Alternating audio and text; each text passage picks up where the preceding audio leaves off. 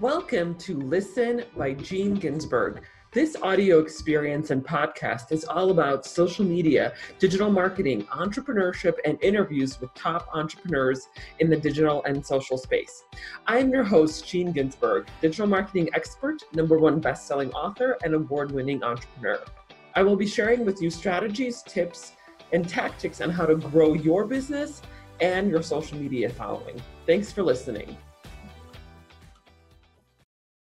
Hey everyone, welcome back to the podcast. We have a very exciting episode today. We have a guest, Chris Hadnagy, and someone I met through the YPO Young Entrepreneurs Organization. Young Presidents Organization, not YPO Young Presidents Organization. There's a P in there somewhere. Yeah, there's something in there. So thank you so much for being here. Thank you for having me. Yes. And you are a veteran podcaster, so you know exactly how this whole shebang works. But first question I always like to ask our guests so that our audiences get some context about what we're talking about today is tell us a little bit about your background and how you ended up here. Boy, that's an interesting story. So way back in the day, I was working for a company that we did something called adversarial simulation or pen testing, and we did network pen testing. So in essence, we got paid to hack companies. They would pay us, the companies themselves, and we did network hacking and coding, exploit writing. And I realized at that time in that job that I wasn't very good at writing code. But I was really good at talking to people. So I started to use methods that weren't very popular at the time, something called social engineering, things like phishing emails or vishing calls. And they were successful, but I didn't know why they were successful. So I started reading all these books on psychology and communications and profiling. And I wrote what ended up becoming the world's first social engineering framework. I released it in 2009. And shortly thereafter, I got asked to write a book. And that was my first out of 5 books that I got to write. It's called Social Engineering, the Art of Human Hacking. It came out in 2010. And when that book came out, I got calls to start consulting companies and organizations and government agencies on this new thing called social engineering. And that formed the company that I now own and run since 2010. So that's how I ended up here, was a series of really fun mistakes and trial and error that led me to owning a company that now has just about 18, 19 people that do this for a living every day. It's a lot to unpack there. So maybe let's start with the book first, because maybe that kind of gives context about what is human hacking. Mm-hmm. So tell us a little bit about that. I see the book is in the background. So tell us what that is and why were all these government agencies and companies flocking to you? So we probably can all think back to the time when all of a sudden we started receiving more and more phishing emails, and that became like a thing where daily we got emails, and we all seen the Nigerian prince, I have $1 million. If you help me, I'll share it with you kind of thing. And we laugh at those scams. Sadly, they did work. But as times progressed and technology progressed, the attacker became more progressed. And they started to use what we call pretext or themes that were much more intricate and detailed. Things that even involved like your social media or aspects of your life, your hobbies, your likes, your dislikes, things that you say on the internet. And then all of a sudden you see these in emails or text messages or phone calls. So when I wrote that first book and it came out, agencies were realizing that they were vulnerable to these type of attacks, but they didn't know how to identify them and they didn't know how to actually help their people become more secure against them.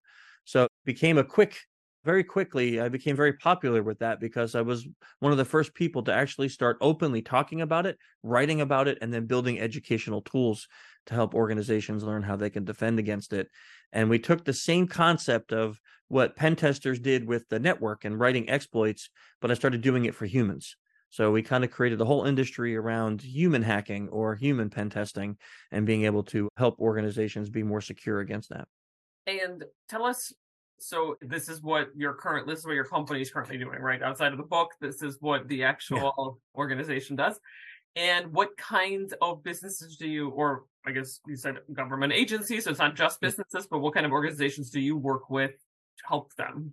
So any organization can use this, but sadly, this is just the nature of our company, is that we tend to work with really large banks, healthcare, pharmaceutical, manufacturing, and government entities that are either nation state or hacker group targets for these type of attacks. So you can think of a very large bank that has millions of customers. They're a target for a nation state to try to steal money. Healthcare right now is a huge risk. I mean, healthcare tends to be very vulnerable to a lot of these attacks. And as we have seen throughout the last few years, when our healthcare data gets breached, it's a lot of really personal information on you and I out there.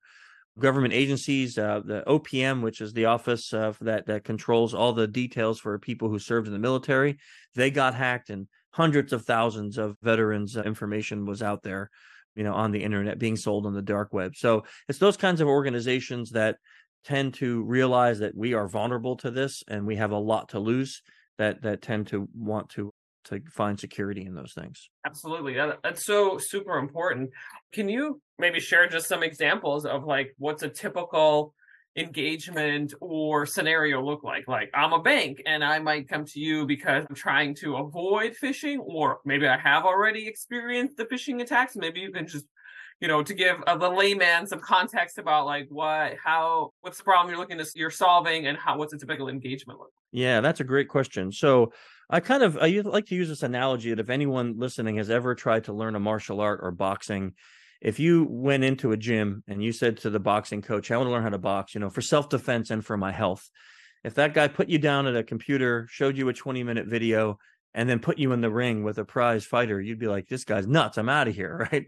But we do to our employees every day, right? We put them in front of a computer, we show them a 20-minute video on phishing, and then we give them a computer and say, now keep me safe and don't get hacked.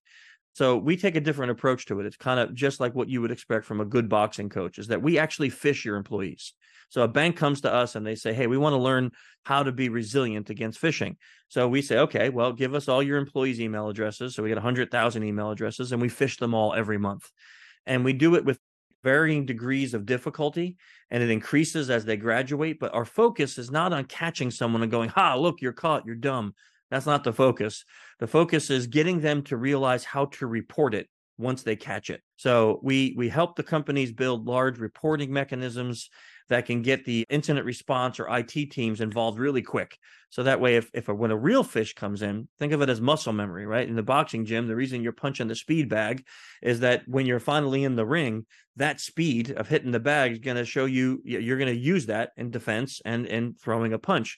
So when we practice these phishing drills with the employees, eventually when they get a real one, they go, oh, I know what to do. And they do it automatically. And that's proven in many cases. We have this one case study on our website where we saw an 87% reduction in malware on the company's network after 3 years of phishing their employees consistently. So it works. It's a really great methodology, and it gets people involved in the real world aspect of it. Right. And what would you say is the biggest challenge in the industry now? Is it just like, I feel like phishing, it's been around for a long time, Mm-hmm. and not to say that it's not still a method for hackers to use, but is that still the biggest challenge, or do you think there's other new? So phishing is a huge challenge, right? Will remain because it's the easiest for a bad guy to implement with the least amount of risk, right? Think about it. You can send 1 million emails for next to no money. And even if you get a 1% click ratio, that's still pretty high for 1 million emails, right? So, but what we have seen as an increase is vishing. That's voice phishing. That's what vishing stands for. So, in America, all of our major telecom companies, T-Mobile, Verizon, AT&T, all got hacked in the last year. So our cell phones are out there. So we're seeing text messages and voice calls coming through at an alarming rate. They're doing things what's called BEC scams, like trying to get you to wire transfer money by saying, hey, I'm a vendor, you owe me money, I'm going to send you an invoice. So they're using combination where they're talking to you on the phone, but they're sending you an email while they're on the phone with you. Builds legitimacy and trust. And addition on that, we're seeing AI being used in social engineering attacks now.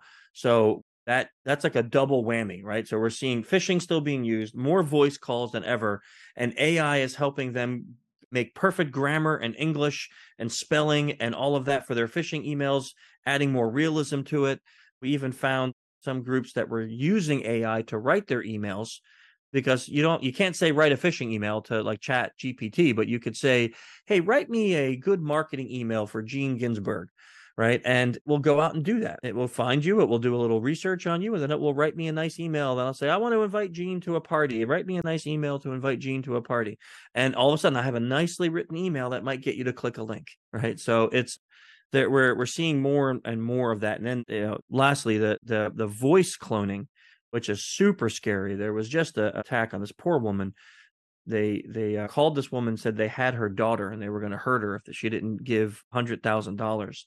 And they had a voice cloner that the woman said it sounded like her daughter, and she was crying, saying, "Mommy, help me, mommy, help me." And she was crying, and she believed it. She goes, "I don't have $100,000. I only have $20,000 in the bank." And they're like, "Great, transfer it." They got the money, hung up, and of course the daughter wasn't in any trouble. And it was all AI generated voice cloning. And, I can only imagine as a parent myself getting that kind of a call, fear would take over and you would do anything to save your kid. So AI and the advancement of technology, to me, is some of the biggest threats that we have right now in trying to protect against this vector. Yes, so much to unpack there too. It's like AI in the garden of good and evil. It seems like it's so one of the stats I heard, and I don't know if this is true, but now you can take someone like 3 seconds of someone's voice and then use it to recreate it through AI and say anything that you want them to say. Microsoft released a tool that was basically free that did just that. So think about this, and this is how these guys did it, I would imagine. They find an Instagram video of this girl talking on Instagram. They run it through this generator. It can now create a whole conversation. A lot of these young kids are putting their phone numbers and addresses out on TikTok or other social medias to get clout and things like that. So now I can spoof your phone number because I have it. Doing a little research, I can find out, oh, your mom is this person, get her phone number from a directory, call her with your spoof number with an AI generated voice, and you have a perfect attack. And it's scary as heck to see that is all basically free and easy. Yeah. So that's crazy to think that how we're like stepping into this new reality of how all of this can go sideways very quickly if we don't review it or somehow control it or somehow have a way to that's the problem, right? Very dangerous in the near future.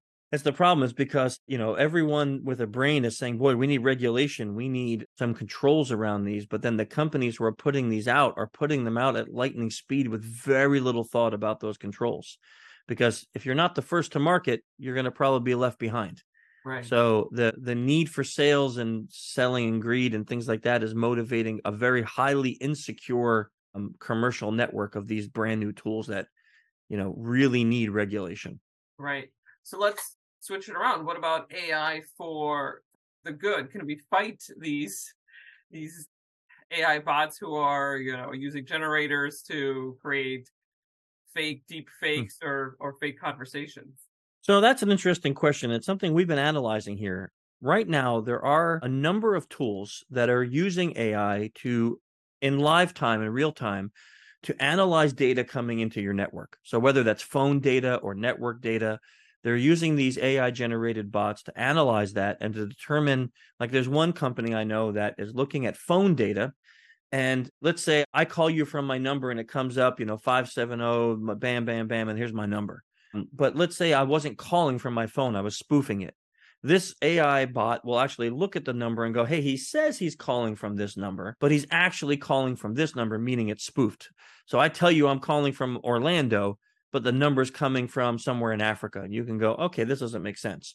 That can red flag that call. And it can put a little message up on the screen to the person getting the call saying, this caller may not be authentic. Be careful. Right. So now all of a sudden, if I'm on the phone asking you for banking details or wire transfer, but you got this message saying, hey, I may not be authentic, your brain hopefully will start thinking, well, I don't know if I can give you that because I don't know really who you are, right? So they are trying to develop tools using AI that can help the end user become more secure because of warning them or analyzing that data as something that we can't do as a human. There'd be no way for me to determine in real time as a human if that call was legitimate or not, because all I have is caller ID. Right. So now we need more AI bots to review if this is actually a legitimate thing. So like bots on top of AI bots. I know. It sounds like Skynet, right?